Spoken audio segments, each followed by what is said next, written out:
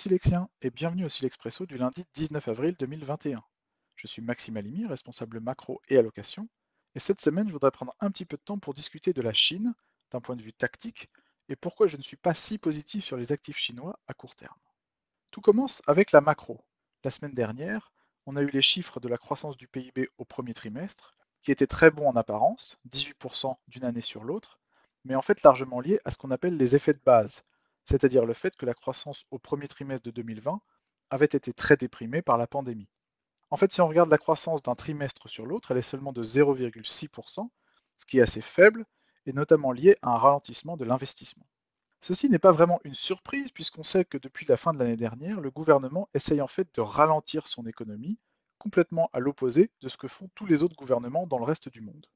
C'est lié à une volonté de réduire le risque de stabilité financière, notamment dans les secteurs de la finance et de l'immobilier, et ça s'est traduit par un fort ralentissement de la dynamique de crédit depuis le début de cette année.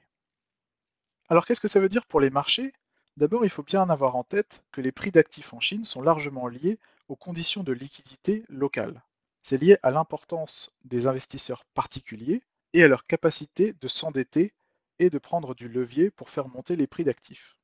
Or, ce qu'on voit, c'est qu'on a non seulement un resserrement des conditions de crédit en Chine, mais aussi un resserrement de la réglementation, notamment dans la tech, avec toute la saga autour d'Alibaba, de Jack Ma et de Ant Financials.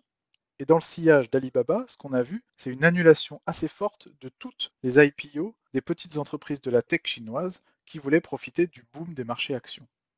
Or, puisque les indices d'actions en Chine sont dominés par la tech et les sociétés financières, on voit bien que cette vague de réglementation, en fait, induit une sous-performance assez marquée des actions chinoises par rapport au reste du monde depuis le début de cette année.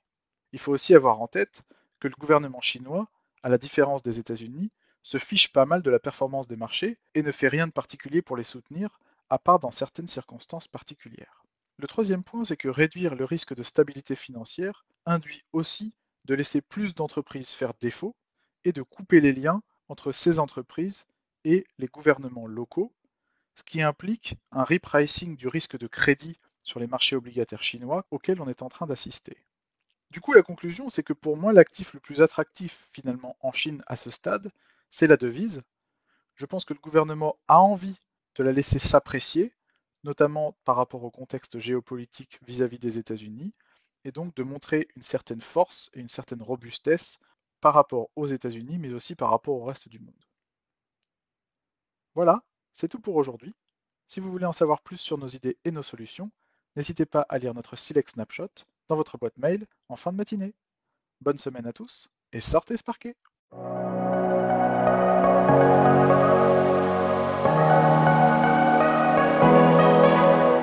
Ce document audio est exclusivement conçu à des fins d'information et son contenu n'a pas de valeur contractuelle.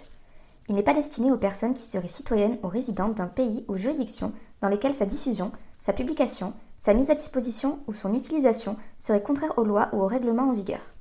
Ce document audio ne constitue pas et ne doit pas être interprété comme une offre de service d'investissement, un conseil en investissement ou une recommandation d'acheter, vendre ou conserver un instrument financier.